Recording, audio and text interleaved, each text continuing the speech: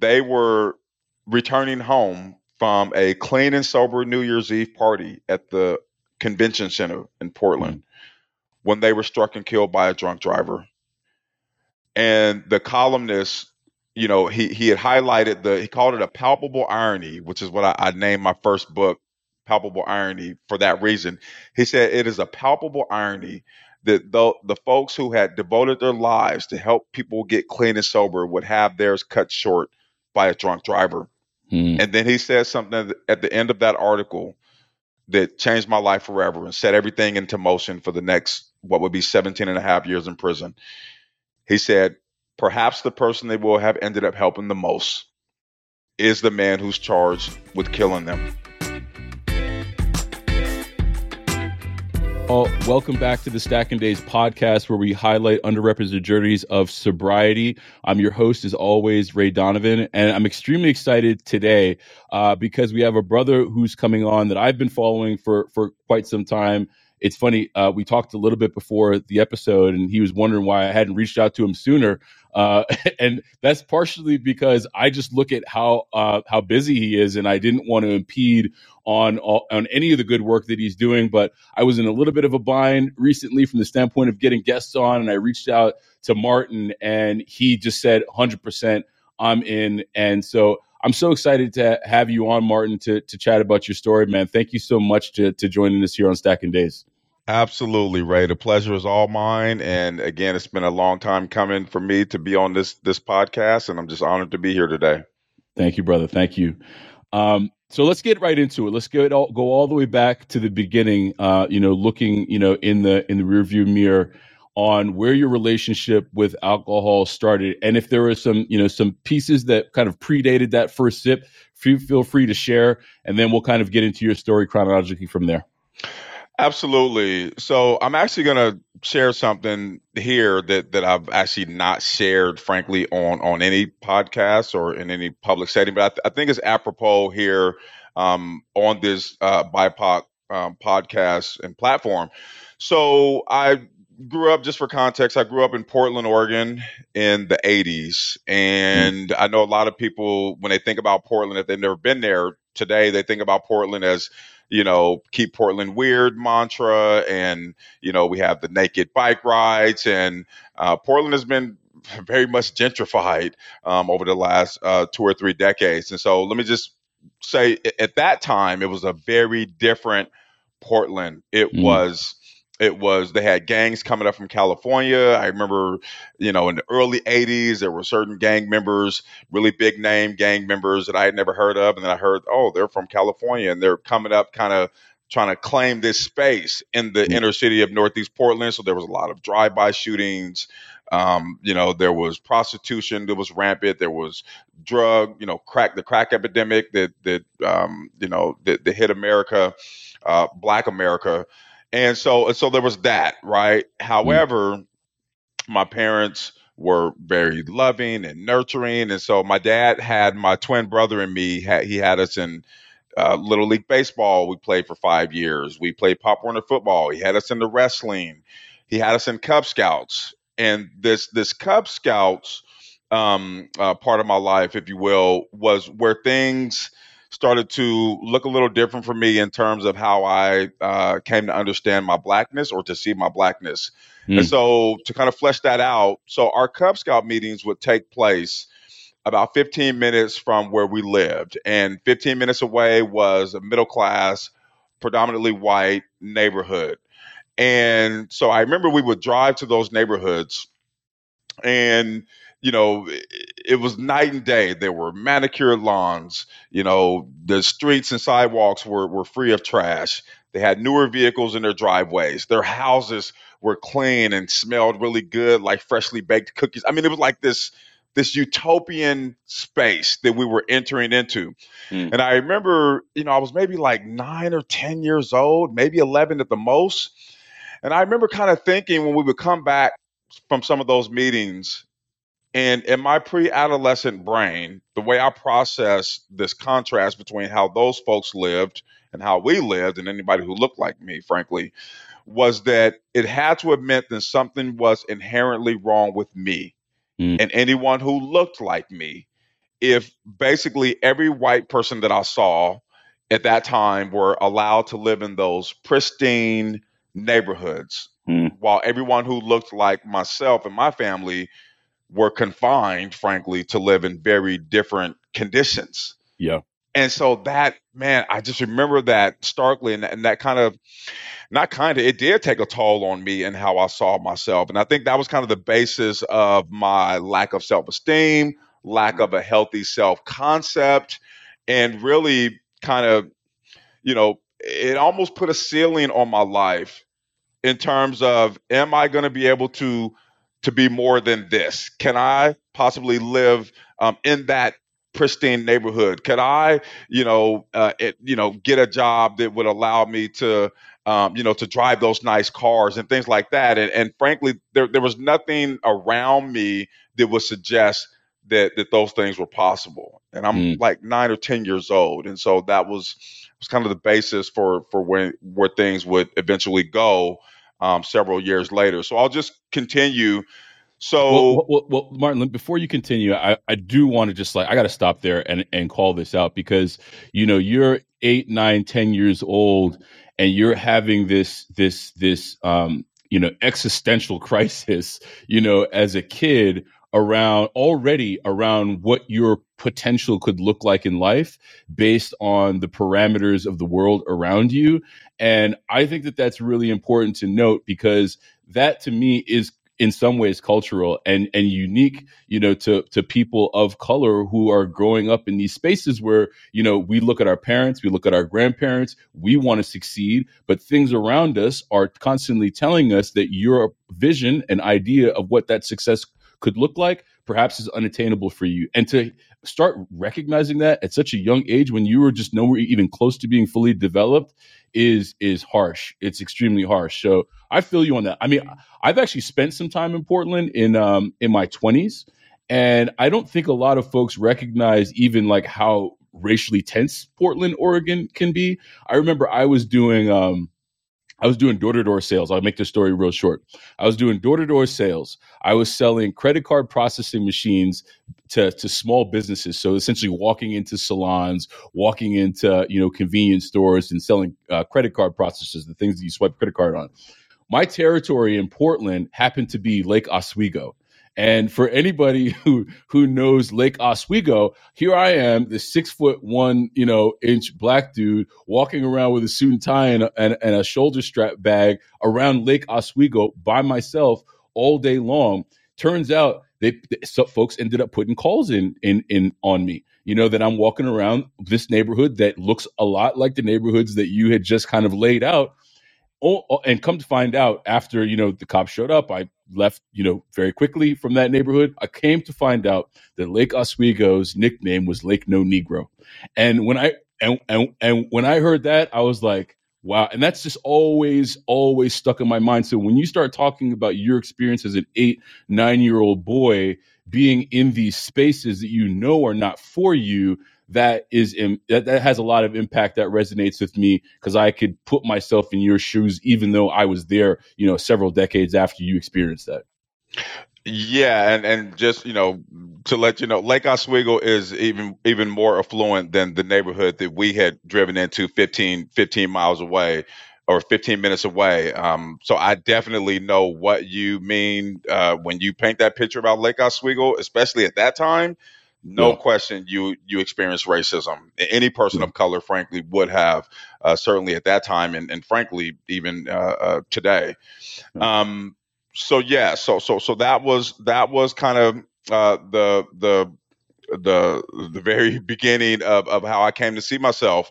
And Mm. so moving forward a little bit, but aside from that, things at home were very normal. We had Christmases, we had birthdays, we got new clothes at the beginning of every school year. My dad worked really hard uh, at the shipyards and at Freightliner to take care of the family, a family of 6. My mom could not work because she was ill. And so we were by and large taken care of with all the necessities at that time. So around age 14, or at age 14 rather, I was going into high school and I was a terribly shy kid. right? And we know that when we get to high school, like you have to have kids to hang out with. You cannot be a loner. That is basically having a death sentence hanging over your head if you are a loner.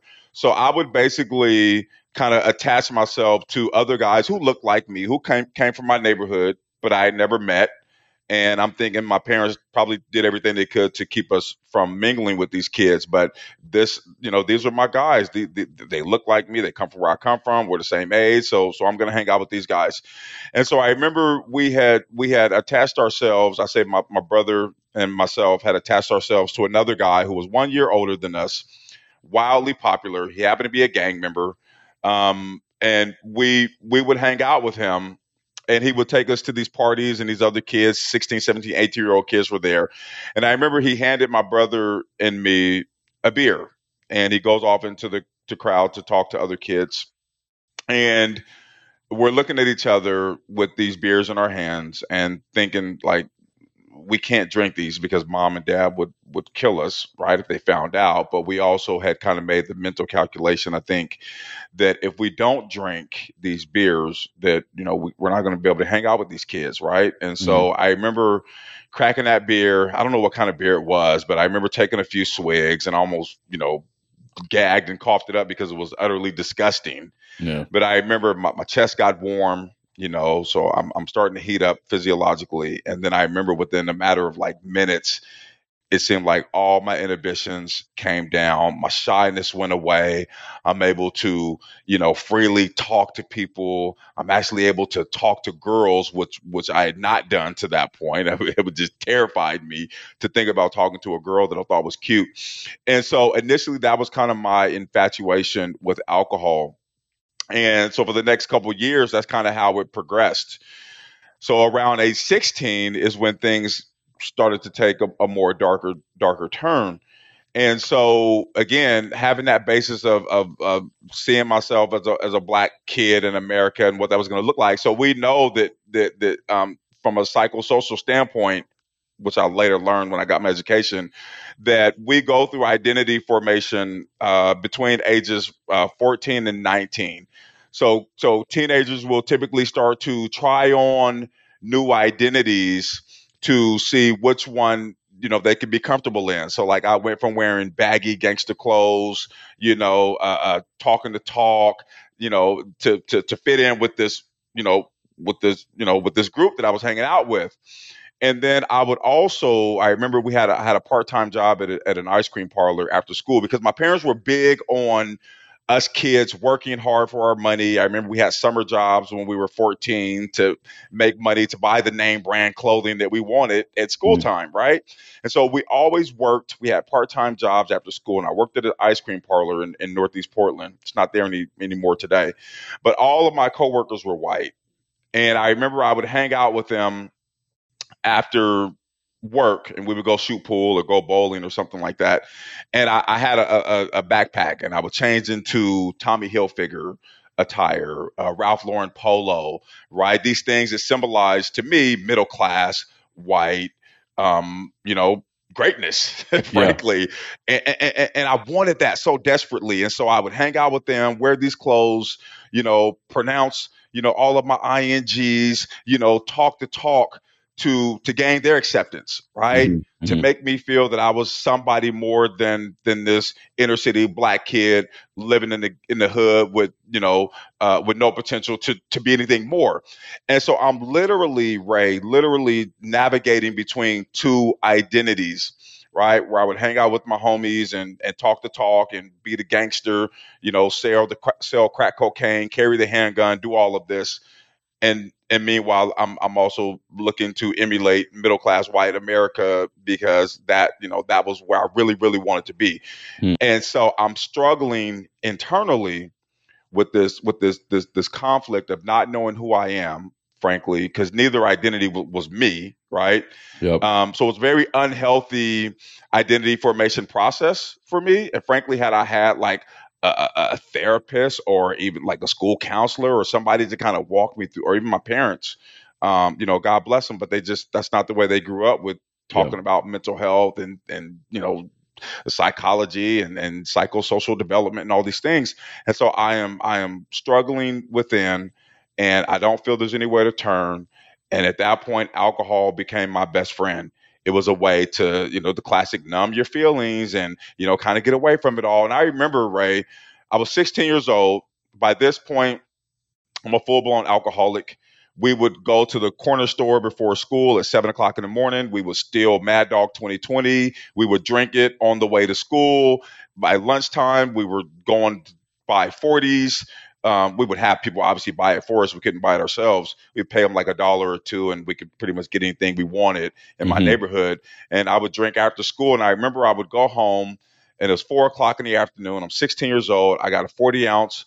I would shut my door, lock it, turn on some sad music, some Jodeci or Usher or something sad, and I would drink this 40 and just look out my window in utter misery Mm-hmm. because I am depressed.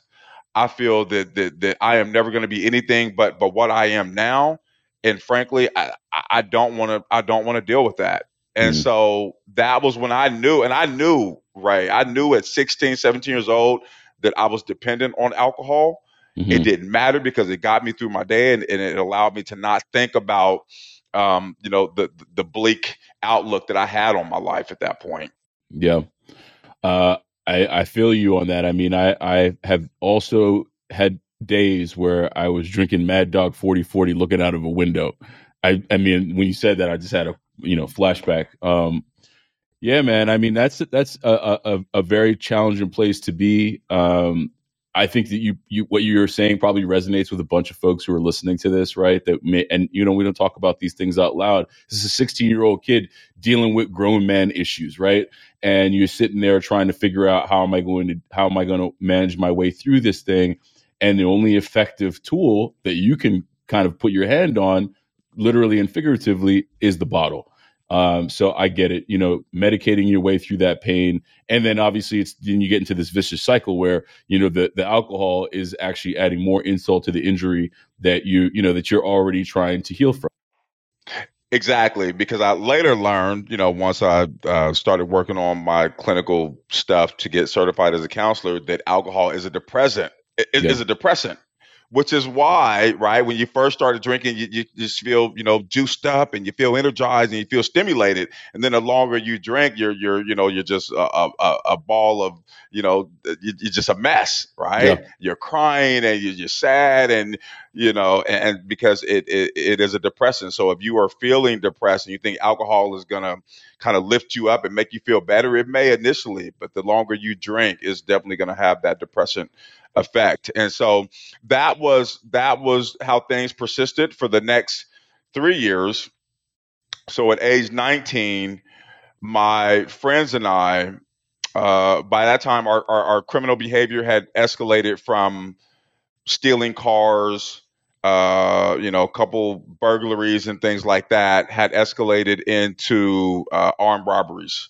Mm. And so I actually went to prison at 19 for my part actually in setting up that ice cream parlor that I worked at during high Mm. school. I set them up to be robbed because I quit on bad terms because I felt that the owner was not treating me fairly because I was black. Mm-hmm. And so my way to exact revenge was to set them up to be robbed. And so I set them up. My buddies physically carried out the robbery. Several months later, we were all rounded up, and I ended up taking a plea bargain for that for 5.5 years. I ended up serving 3.5 years. And so I got out when I was 22 years of age. While I was in, I totally made the decision. My family was by my side throughout that time. They came to visit me. They supported me.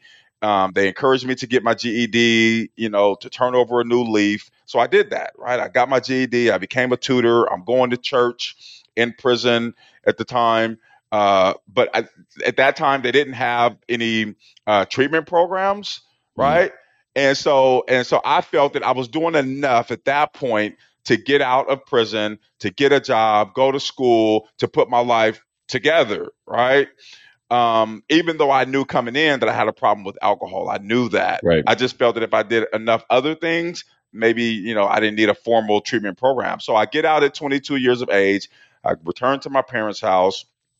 I immediately got a job at a warehouse, and because I was on supervision, I was required to do 2 nights a week at an outpatient program in downtown Portland.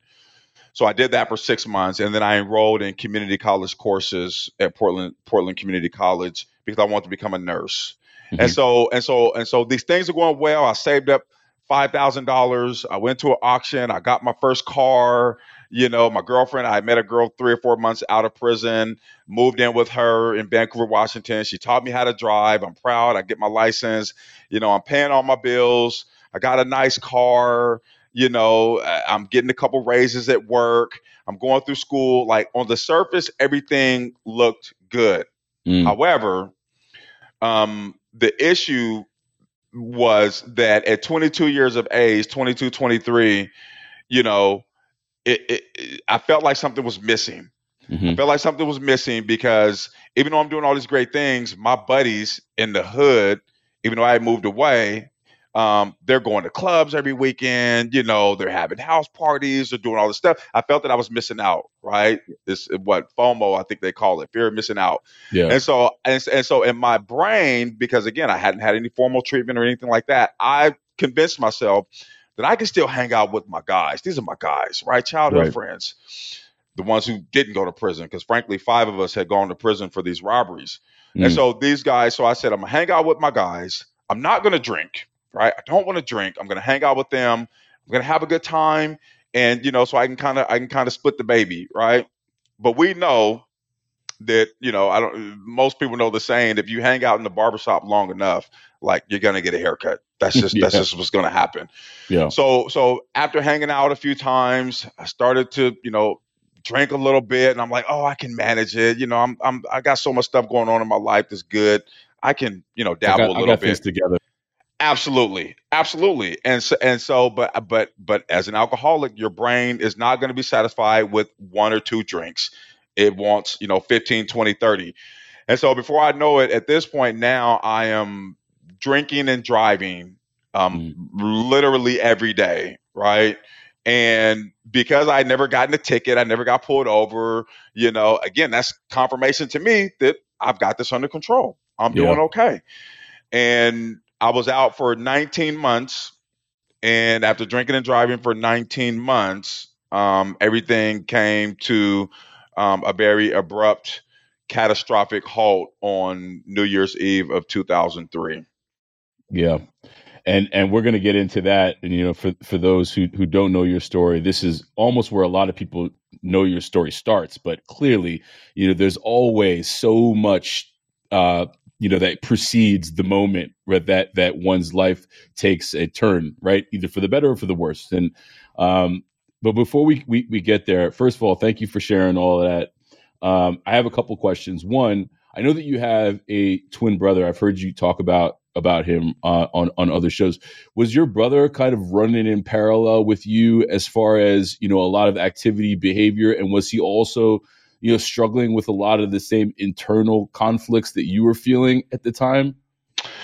A very good question. So number one, yes, we were attached at the hip from, well, throughout life. But when I started to drink at 14, 15, 16, and it escalated, he was right there with me.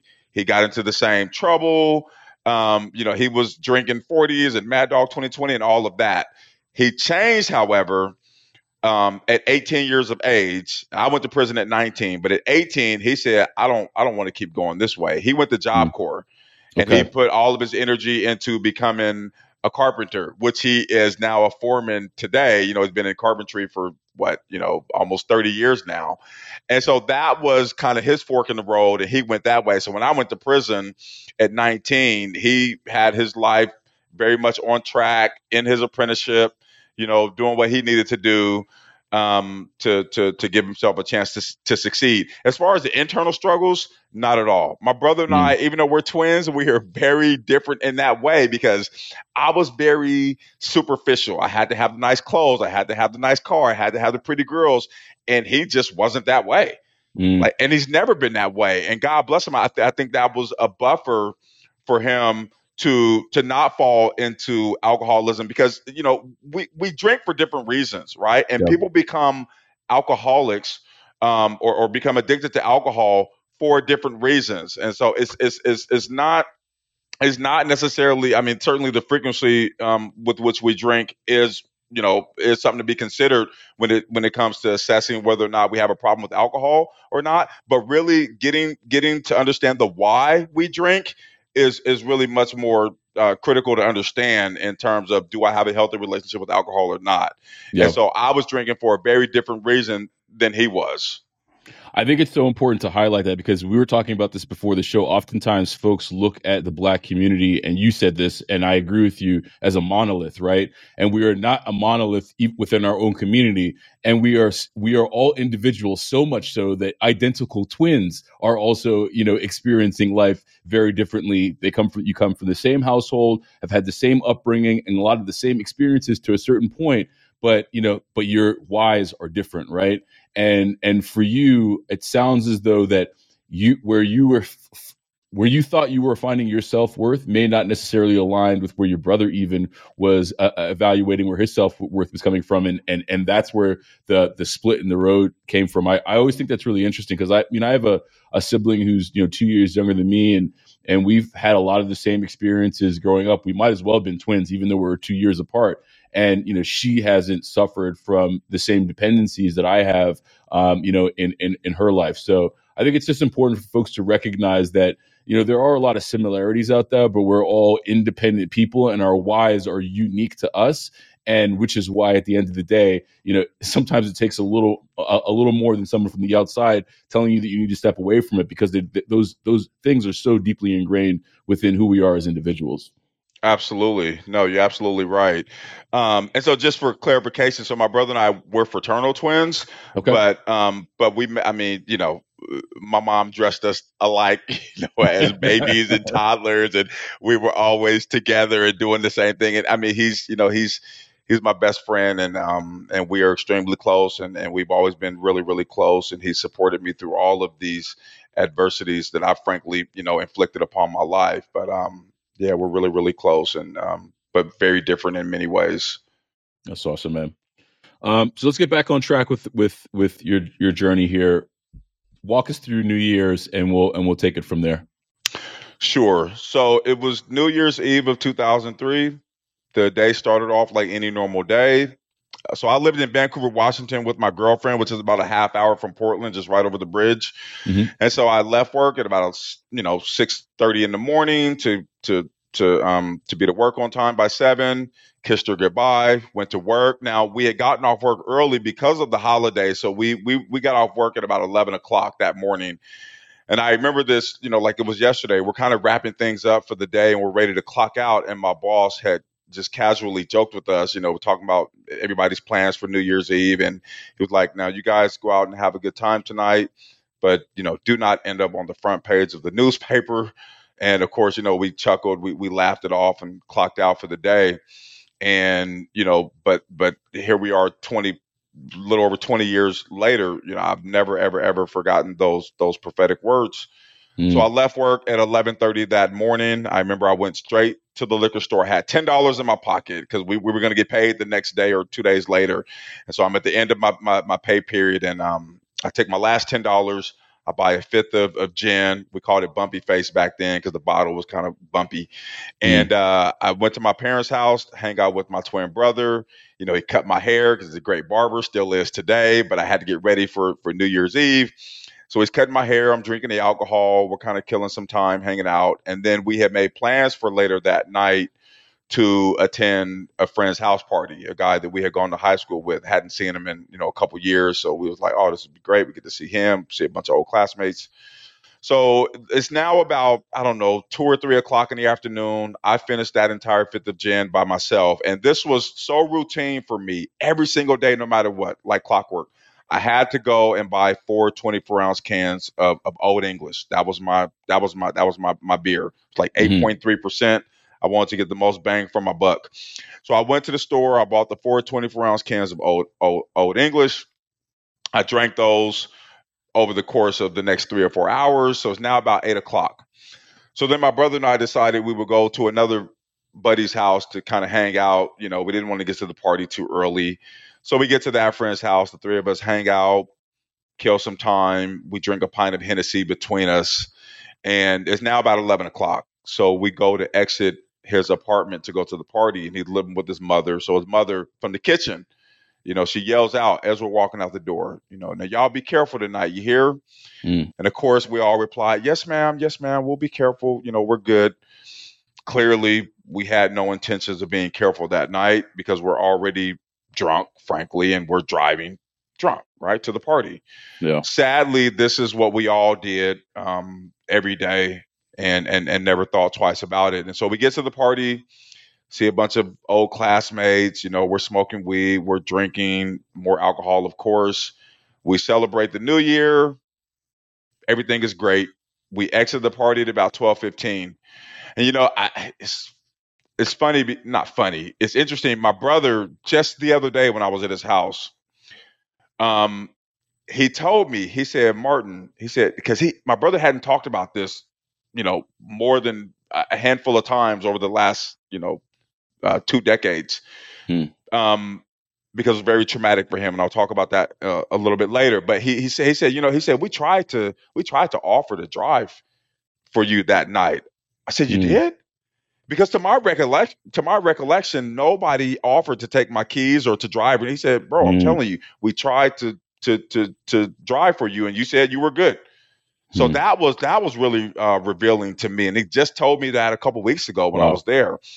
So anyway, so we get into my vehicle. I take my friend home without incident. I get back onto the freeway to take my brother home. And I remember how exhausted I felt because I had only had one three-piece chicken meal from Popeyes the whole day, and I'm drinking all day and all night. So I hadn't had much to eat. I'm exhausted. I knew I didn't have to work the next day because it was a holiday, so I could sleep in. So on the freeway, I'm like, I just want to get my brother home so I can get home and go to sleep. So on the freeway, I began to elevate my speed to about 80 miles an hour. Mm. And, this makes my brother nervous. He's like, man, you need to slow down. The police are out, especially, it being a holiday and all. And I thought, well, that's a good point. That does make sense. So I went ahead and slowed down for the time being. We exited the freeway about 10 minutes later. So now we're driving in a residential area down Martin Luther King Jr. Boulevard in Portland. Mm. And again, I get, impatient. I just want to get him home. So I start speeding to about 60 miles an hour in like a 30 zone. And this makes my brother angry. And he's like, slow down before we crash. And I tell him, I'm calm down. I know what I'm doing. I've got this. I've done it 100 Done it before. times, Yeah. right? 100 times. But just to, appease him, keep him quiet, I went ahead and slowed down. So we drive for about 10 more minutes, and I'm just about to get into the left-hand turning lane to drop him off at our parents' house. And then in an instant, he realizes he's all out of cigarettes. So he said, hey, man, let's go up the road so I can get some cigarettes. I'm all out. And in my mind, I'm thinking, great, here's one more stop that I don't want to have to make. So we drive for a couple blocks. And then about 2 blocks from that point, there's an intersection. And it's this little mini mart we need to get the cigarettes. It's just beyond the intersection. And so I'm 2 blocks from that intersection, and I'm looking up at the light, and the light is yellow. And as intoxicated as I was, Ray, there was no way I was going to make this light. And I knew that. Mm-hmm. Like it wasn't that I was so inebriated that I thought, oh, maybe I can make it. I knew I wasn't going to make this light, but I just want to get these stupid cigarettes. I want to drop him off, and I want to get home and go to bed. So Yeah. I'm not waiting for this light. So I immediately punched the gas, and I remember, I became, so focused on getting through that light. And frankly, I would have sped right past where we needed to get to at that rate of speed anyway. So Mm. it didn't make a whole lot of sense. But again, I've been drinking all day and all night, so Yeah. all Yeah. bets are off. So I speed through the light, and literally within seconds, boom! I mean, just this just earth-shattering crash. And then I remember the airbag, envelops my face, and it feels like I'm being suffocated by a parachute. And then Mm. everything seemed to kind of go in slow motion as my car, kind of comes to a slow winding halt. And my first thought was to make sure my brother's okay. So Yeah. I look in the passenger seat. He's starting to move a little bit. So I'm relieved that we're both alive. This is good. A guy on foot comes rushing up to the driver's side door, frantically. Are you guys okay? Are you guys okay? Yeah, we're okay. I tell him. And I step out of my vehicle. Now, you got to realize at this point, I'm still very, very superficial. My prized possession was my vehicle. It was a Mm-hmm. status symbol of success. I'm still very much in that mind frame that all these external things validate me. And Yeah. so I'm walking around my car and I'm looking at my custom rims that are utterly destroyed. The entire front end is smashed inward. And like my heart is broken because my prized possession is now in a heap of crumpled metal. Yeah. And then my brother gets my attention and he starts to point across the street where the car had spun about 60 or 70 feet before it stopped. And he said, man, I think I see somebody lying down on the pavement over there, and it does not look like they're moving. Mm. And so when he told me that, like just this flood of kind of the realization of the magnitude of what I had just done comes sweeping Mm-hmm. over me. And I'm like, oh my God, what have I done? And of course, within seconds, lights and sirens are everywhere, rushing to the scene. And so the policemen are there, the first responders, the firemen are trying to extract whoever else is in that vehicle carefully from that vehicle. And I remember the officer was asking me, have you been drinking tonight? How much have you had? And I'm trying to be totally compliant. Like I feel terribly about what I just did. Mm-hmm. So I'm saying, yeah, I've been drinking. I probably shouldn't have been driving, and I ran through the red light. Like I'm, from a legal standpoint, your attorney would say, don't say any of that. Right. Sure. But this is a human moment. And I'm just like, oh my God, I feel so terrible about what I just did. And so about 5 minutes into that interview, 5 or 10 minutes into that interview, that officer confirmed to me, what I had really in my heart of hearts known to be true, which was that person who was lying on the pavement had perished. Man. And he told me that another passenger was being driven to the trauma center just blocks away. And Mm. so I'm placed under arrest. I'm put into the back of the cruiser and we head for downtown for processing. Now, mind you, I'd already done time in prison, so I know, Ray, I know like I am going to go to prison for a really long time. I Yeah. knew that Oregon had mandatory minimum sentencing laws for any what's considered a person-to-person violent crime. And I very much knew that manslaughter in the first degree was anytime you're impaired and you kill somebody in a crash. That is manslaughter in the first degree. And I know that. And so I know at this point, at least I'm doing 10 years because one person has passed away. I know another person is in critical condition at least. And Yeah. so I'm driving past my parents' house in the police car because this happened just 4 blocks from my parents' house. And I take one last look down the street and I know like I am not going to see that house for at least 10 years. Yeah. Now, 10 minutes into this interview, the ride downtown, Ray, I'm listening to the police radio because there's a lot of back and forth, about the crash, as you can Sure. imagine. And about 10 minutes into that ride, I could hear it, at least what sounded like. What came over the police radio was that there was another passenger who had been pronounced dead at the scene. And so I asked the officer, I said, excuse me, sir. I said, did I just hear that correctly? Did they just say that someone else was in that vehicle and they didn't make it? He said, unfortunately, yes. Mm. So now I know that I am going to prison for roughly 20 years, day for day.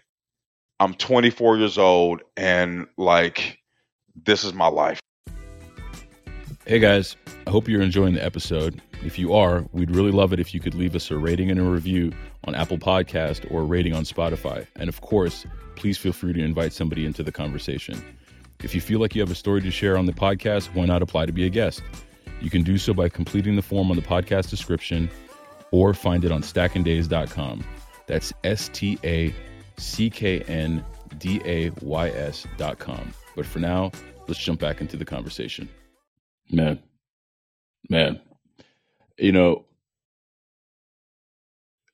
obviously, that's an extremely heart-wrenching story to hear.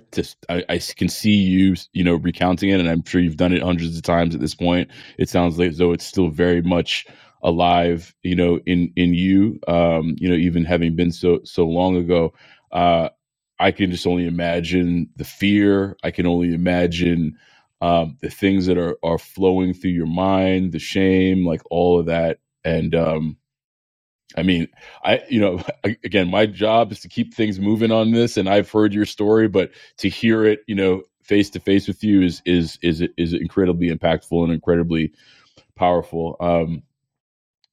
So let me try to get back on track here.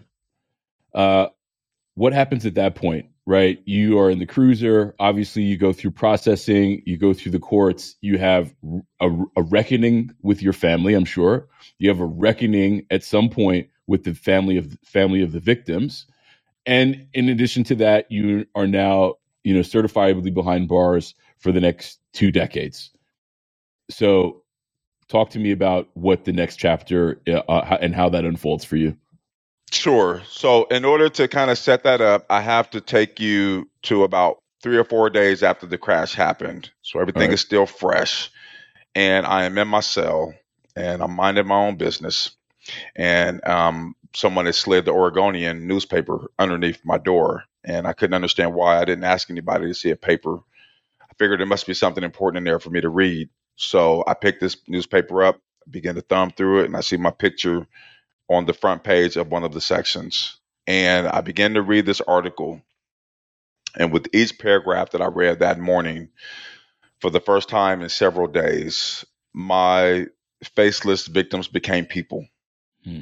And these people had an incredible story. Yeah. And their story was that they were in long term recovery. One has 16 years clean, one has 17 years clean and sober.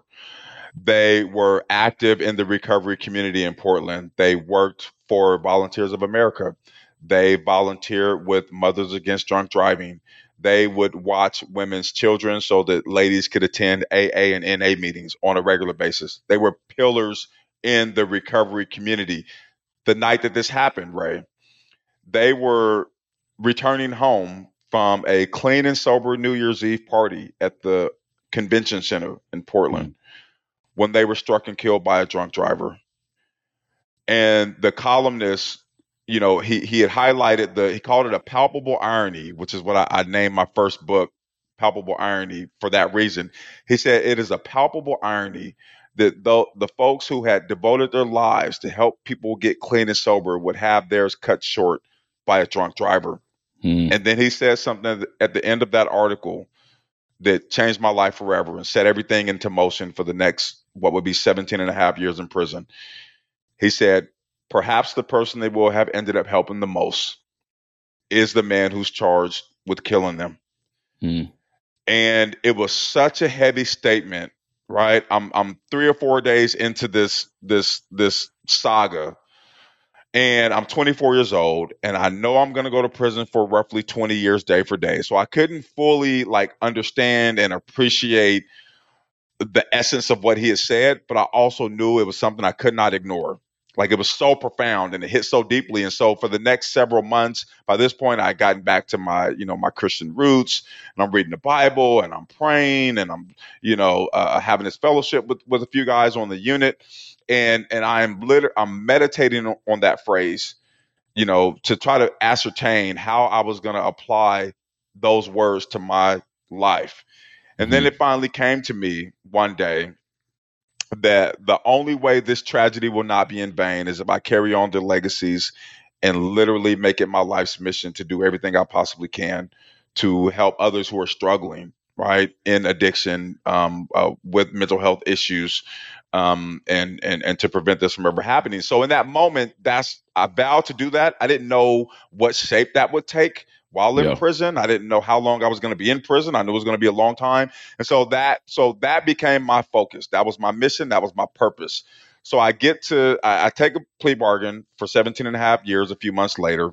And this is day for day. You cannot earn a single day off for good behavior, for working a job, for getting an education. It is day for day, 210 months. See you later. So I get to state prison. I, I figure if I'm gonna honor this mission to help others who are struggling, I probably should get an education and go into counseling, right? So I get to state prison. At the time, I find out they're offering you could take one college course per semester for like $25 each. So I say, okay, let me start there. So I start to take these college courses, and I'm getting A's, I'm getting B's, I'm starting to gain confidence in my ability.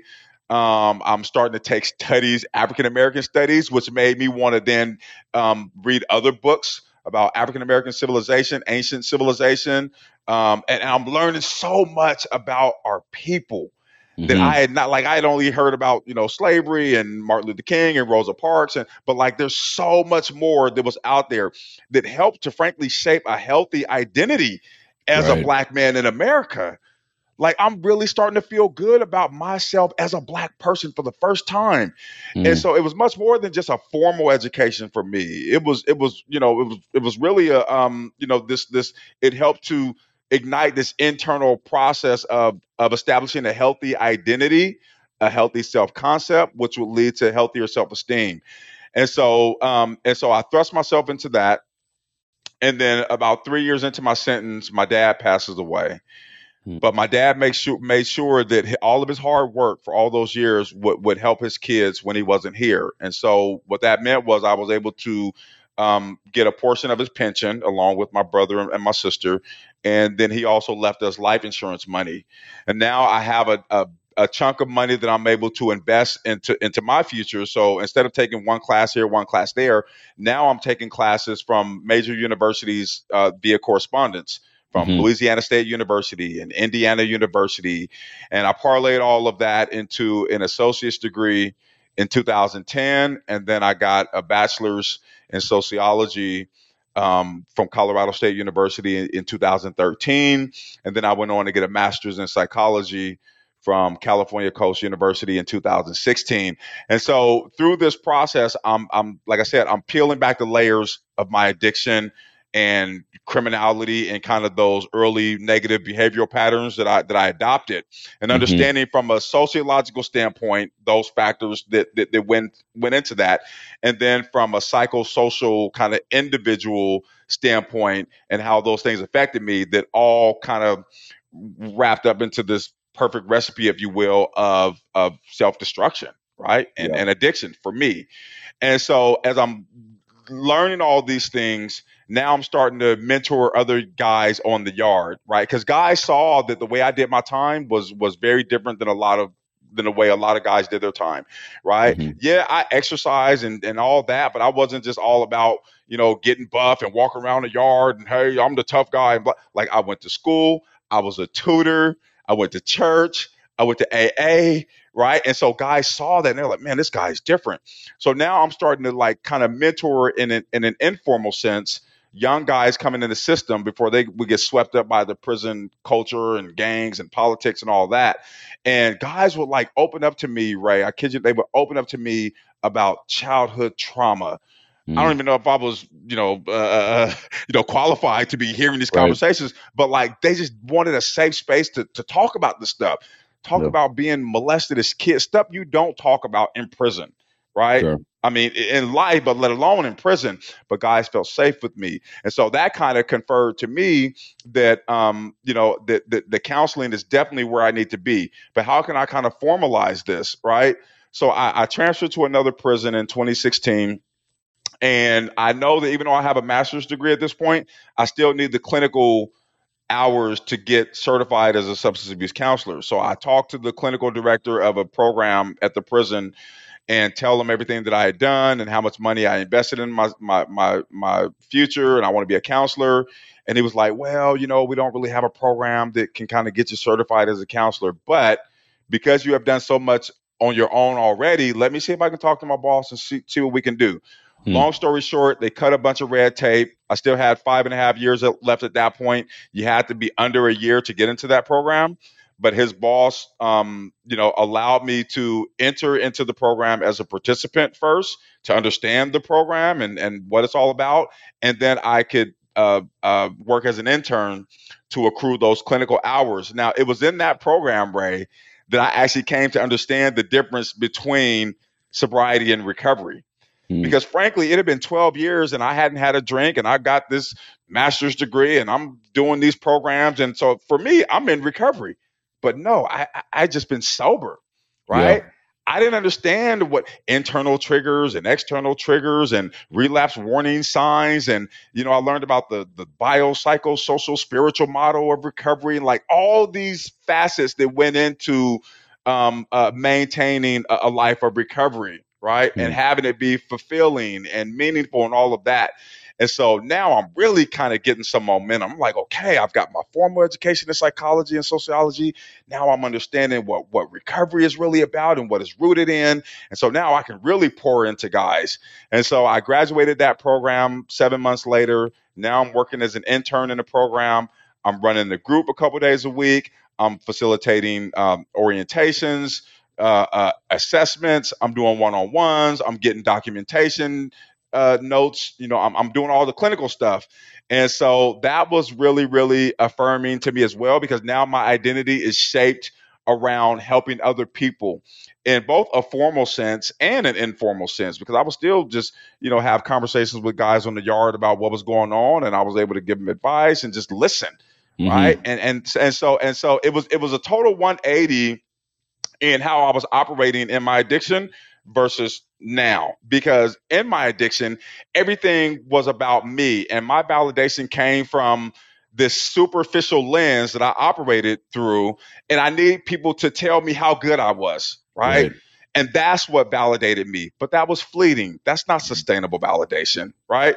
Yep. Now I am giving everything that I've learned, and that my experiences and my education, and I'm pouring that into other guys and making a difference in that way. And that's what validated me. That Mm. made me feel good. That made me feel that I had an actual purpose, right? And I wasn't just kind of, wandering through life kind of aimlessly looking for people to tell me how great I am.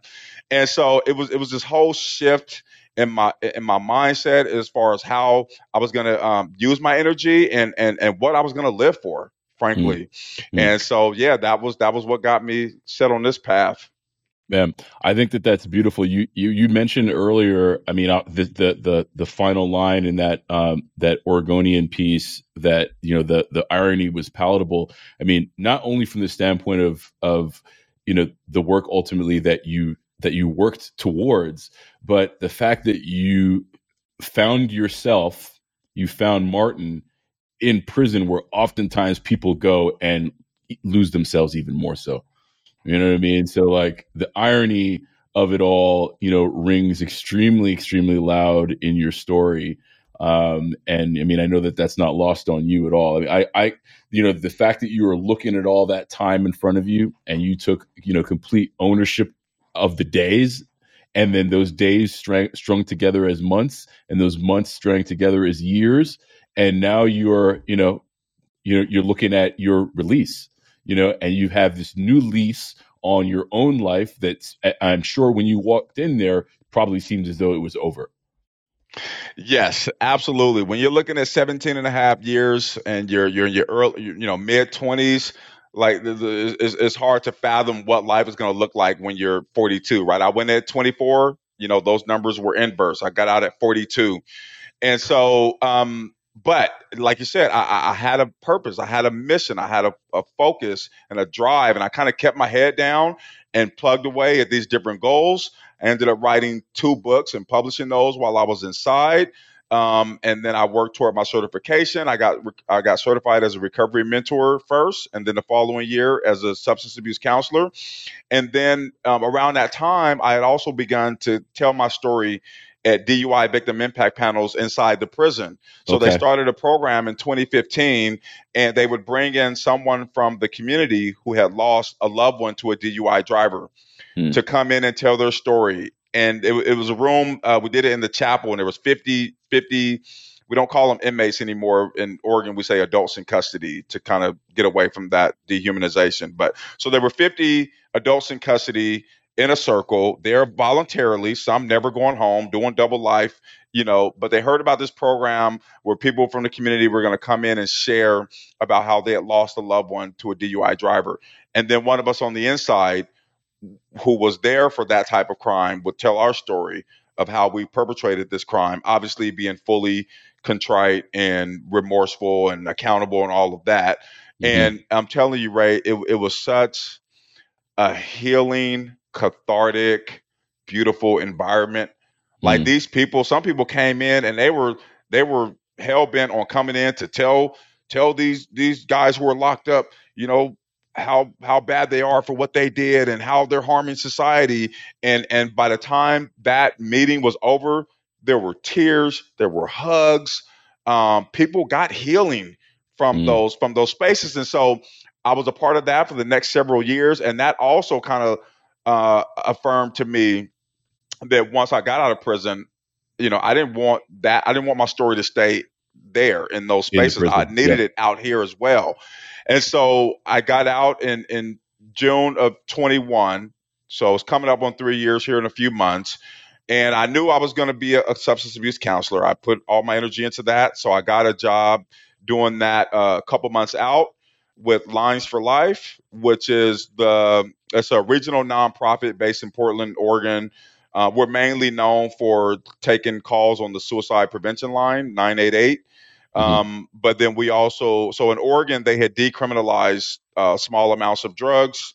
And so instead of locking people up, they would give them a citation and then they would call me or one of my colleagues. We would do a screening with them over the phone and then offer them community-based resources. And so that was how I spent my days. However, in my private life, I was really, making a push to get my story out there. And so I started speaking at some local kind of DUI victim impact panels. And then I went on like this whole podcast tour, if you will, because I felt that was like the easiest, quickest way to kind of get my story out there. Mm-hmm. And then last year I had the goal to get in front of more live audiences. And so Ray, I can't tell you how many emails I sent to different organizations and schools and colleges and all these different programs. And lo and behold, I started getting some interest. And so to kind of sum it up, last year I spoke at 5 major conferences between Oregon to New York. I spoke at 20 to 25 DUI victim impact panels and alcohol highway safety classes. I did a college tour in New York with the Save a Life tour to speak at several colleges. I've spoken at high schools, and now, and so this year for 2024, I wanted to build on that and to start to create kind of short videos for Mm-hmm. programs that are tailored toward adolescents who might just be getting into drugs and alcohol or having some mischief at school or getting in trouble. And so now I've been able to contract with 2 different agencies to create those videos for their audiences as well. And so, and that same mentality, that mindset that I've had out here in the 2.5 years, as far as like setting goals from year to year. I'm not a New Year's resolution guy.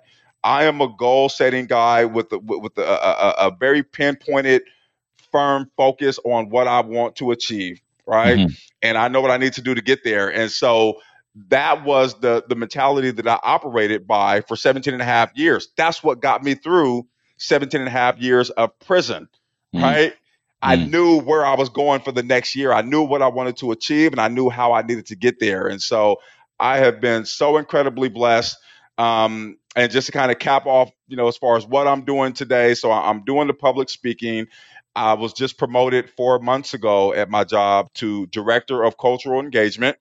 So what that means is, so even though I live in Pennsylvania, I fly to Portland every month. I'm there for a week to 2 weeks. I run a small team. We go into spaces of color and we do, for instance, we do mental health first aid trainings in barbershops and hair salons and churches because we know that's where a lot of Black folks are comfortable talking to people about what's going on in their lives. And Mm-hmm. so we want to make sure that the barbers, the hairstylists, the pastors, the deacons, they are trained in mental health first aid so that they can be able to respond properly and appropriately if somebody's struggling, to be able to ascertain if they're struggling with some suicidal ideation and how to get them connected in the right way, right? So we do this skill building in our community to empower our community to help our community. We have gone into a prison recently, and we're going to go back in April because I am looking to bring mental health first aid training into the prisons as well. Right? Mm, You think about the second largest population of Black folks in Oregon is in prison. right. So we need to reach the community where they are. We do a healing summit. So we do this. We do a lot of cultural engagement work in spaces of color. I use my story as kind of a way to open up and start the conversation, to Hmm. destigmatize conversations around mental health and substance use and suicidal ideation, right? And then we have a substantive conversation around that, and then we always bring culturally responsive mental health and substance use treatment resources whenever we show up in those spaces. So it's really come full circle. I am so incredibly blessed for the life that I have. I travel. I've been to the Bahamas. I've been to DC. I've been to Vegas. I've been to many places. And the beautiful thing, Ray, is that I am sober. Hmm. I remember what I did the previous day, which is a great thing. And like I embrace life, and life is just so awesome, sober. And so that is my story. Man, Martin, you know, I feel so filled up with gratitude when I hear you talk about your story, because I can see the gratitude that's coming through in you. Like I look at you and I try to envision what that 24-year-old Martin looks like, what he was thinking about, all those years ago, and looking at you as a fully developed, man who is, quite literally, penning his own life, from this point on. And it's not just because you just got out of prison 2.5 years ago. You've been doing this for a while. You just have an opportunity where there's just more space for you to do it in, right? And I just want to, congratulate you, man, for crawling out of that hole that you were in, and for taking ownership of your life, for taking advantage of all the opportunities that were in front of you, and for the impact that you're making today back into the community that you clearly see, needs it, man. So I just want to give you that shout out directly. I know that you hear this all the time, but I think that you're living a fantastic, perfect, purpose driven life, and I really do appreciate being a part of that, even for an hour and change today, man. I really do appreciate it.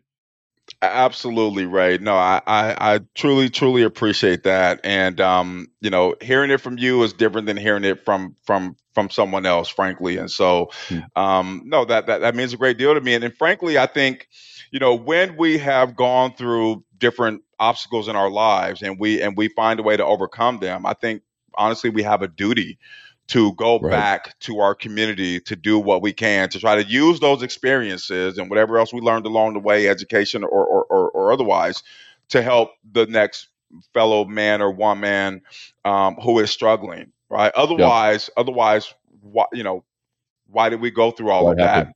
Right. Yep. Right. Yep. Contributing back into the culture is key, and it doesn't have to be monumental, but if you can touch one individual, and and give them something that maybe you didn't have or I didn't have, I think that clearly can go a long way, because I mean, that one individual can change the trajectory of someone's entire life, and that, right? That's right. Well, and I'm going to finish this off by just asking you two questions that I ask of everyone, and I think that your perspective is going to be just great to hear. One is, for someone who's sitting there, looking at their relationship with alcohol, and don't necessarily know what the first step would be for them to take. You, with all of the experience that you have and all of your training and education, what would you suggest to that individual? The important thing is that you reach out to someone, whether it be a trusted friend or family member, to say, "Hey, I think I'm kind of, I'm not like I'm not doing well. I'm drinking a little too much. Because even, if you're not ready to like go to a formal treatment program or anything like that, at least you have someone to confide in, someone that you trust is going to tell you what you need to hear and not what you want to hear necessarily, right? That's Yeah. important. We have a lot of friends and family who, God bless them, they support us, but like they don't always give us the best advice or tell us what we need to hear. So it's got to be somebody who's going to keep it real and be that support, but also kind of be that accountability partner, if you will. But I would hope that even if you started there, that eventually you would actually get with a professional counselor, a Hmm. substance abuse counselor. And I will invite anybody, especially folks of color, to reach out to me directly, and I can find some good counseling in your area that is going to be culturally specific. Like that's what I do. And Mm. so that way you can be comfortable with the people that you're seeking help from. And so there's that. I'm a member of AA, right? That's what works for me, right? So I go to AA. I do online meetings. I have an app on my phone called Meeting Guide. Okay. So I can share that link with Ray. You can put it in the show notes or what have you. But there's online meetings happening all throughout the day. There are in-person meetings depending on where you live. And again, you're connecting with other people who know what it feels like to struggle with this disease, and can give you some support in your journey. I appreciate that. We'll certainly put that link in the show notes as a resource. Last question I have for you, Martin, is, and I think this is particularly important in our communities, just because sometimes when we figure out somebody's struggling, it's a little bit too late for various reasons. In your experience, how would someone have known that you were in a dark spot, that you were struggling with a lot of things without you having told them explicitly? Yeah, just the amount that I was drinking. My sister, like when she read my book as an adult, she was like, "Martin, like I thought you just liked to drink. I had no idea you were struggling with these internal things, right?" Mm, So she saw the behavior. She just didn't know what was behind the behavior. So if you see somebody who is isolating more, maybe they're not, going out and being with friends or family as much as they used to, or their mood and affect seems to be off, right? Like check on them. Like really check on them. Not, hey, how you doing? Like, hey, how are you doing? yeah. Like I'm Yep. here. You know what I mean? Yep. And so just to be cognizant and mindful, like the behavioral patterns of your friends and family. When you start to see some changes in that, or if you were out with some friends, a friend, and they're drinking a little more than maybe they used to, like get them by themselves, not in front of the whole group, but just say, hey, I've noticed blah blah blah. Are you doing okay? Yep. Do you need some help? I'm here. You know what I mean? And so I think that could really go a long way when people know that others are there for them, that they're not going to judge them, but they genuinely care about them and want to support them. Yeah, I think it's important in our community to call that out, because we oftentimes don't want to touch those conversations because they're also uncomfortable for the person who's making the approach. But we got to do it, because there's too many folks out here who are struggling, feel like they're doing it on their own, because they are not under the impression that there are safe spaces even close by that they can turn to. So I appreciate that, Martin. Where can folks find you, man? I want to make sure that folks can get a hold of you, can obviously learn more about what you're up to, and just like be able to tap into a lot of the amazing things that you're up to these days. Absolutely. So I'm only on one social media platform, which is Instagram. So it's at Martin L. Lockett. And then my website is martinlockett.com. So those would be the two easiest ways to get a hold of me. Awesome, awesome. Martin, look, brother, I appreciate you, man. Thank you for coming on to the Stack and Days podcast, sharing your story, for making, all the change happen in your life, and, change happen in the lives of people around you. I mean, you're certainly a blessing. And I know it took a long way to get there for you to feel that, but you're here now, man. And don't ever, ever, ever, ever dim your light, for anybody, because it shines bright. And I think it's extremely important in our world today. So I appreciate you, man. I appreciate you so much, brother. This was truly an honor. I feel like this is a mama I made it moment. I was on stacking days. So, Oh, seriously, man. you are doing incredible work for our community, for our people. And I'm just so honored and blessed to have been a small part of it today. So thank you so much for having me. You got it, brother. All right, everybody. We'll catch you next week on the Stacking Days podcast. Thanks for listening in. I appreciate you guys listening to the Stacking Days podcast. I hope this episode added value to your recovery and wellness journey. Before we go our separate ways, let's connect on social. You can find us on TikTok and Instagram at Stacking Days or via the website www.stackingdays.com. By supporting the show, you can play a direct role in amplifying people of color in their pursuit of recovery. The easiest way to do that is to subscribe or hit the follow button. This way, you'll never miss an episode, all while playing an active part in creating the ecosystem where diverse voices in healing matter. This show is for the purpose of education and connection and is not a replacement for therapy or recovery care. For more information on the resources and support available, take a look at SAMHSA and some other resources shared in the description. Until we meet again, be well, one day at a time.